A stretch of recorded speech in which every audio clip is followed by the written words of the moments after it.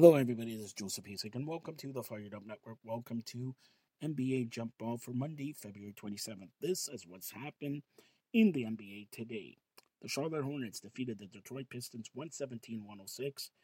Hayward 19.6 assists, 5 rebounds. Miami edges out Philadelphia 101-99. Jimmy Butler 23 points, 11 boards, 9 assists. Harden 20 points, 12 assists, 6 rebounds. The Knicks surprises the Boston Celtics 109-94. Randall 23 points, 7 rebounds, 4 assists. Tatum 14 points, 9 assists, 7 rebounds. And Orlando defeats the Pelicans 101-93. Tomorrow at 7:30 at the Scotiabank Arena, the Raptors will play host to the Chicago Bulls.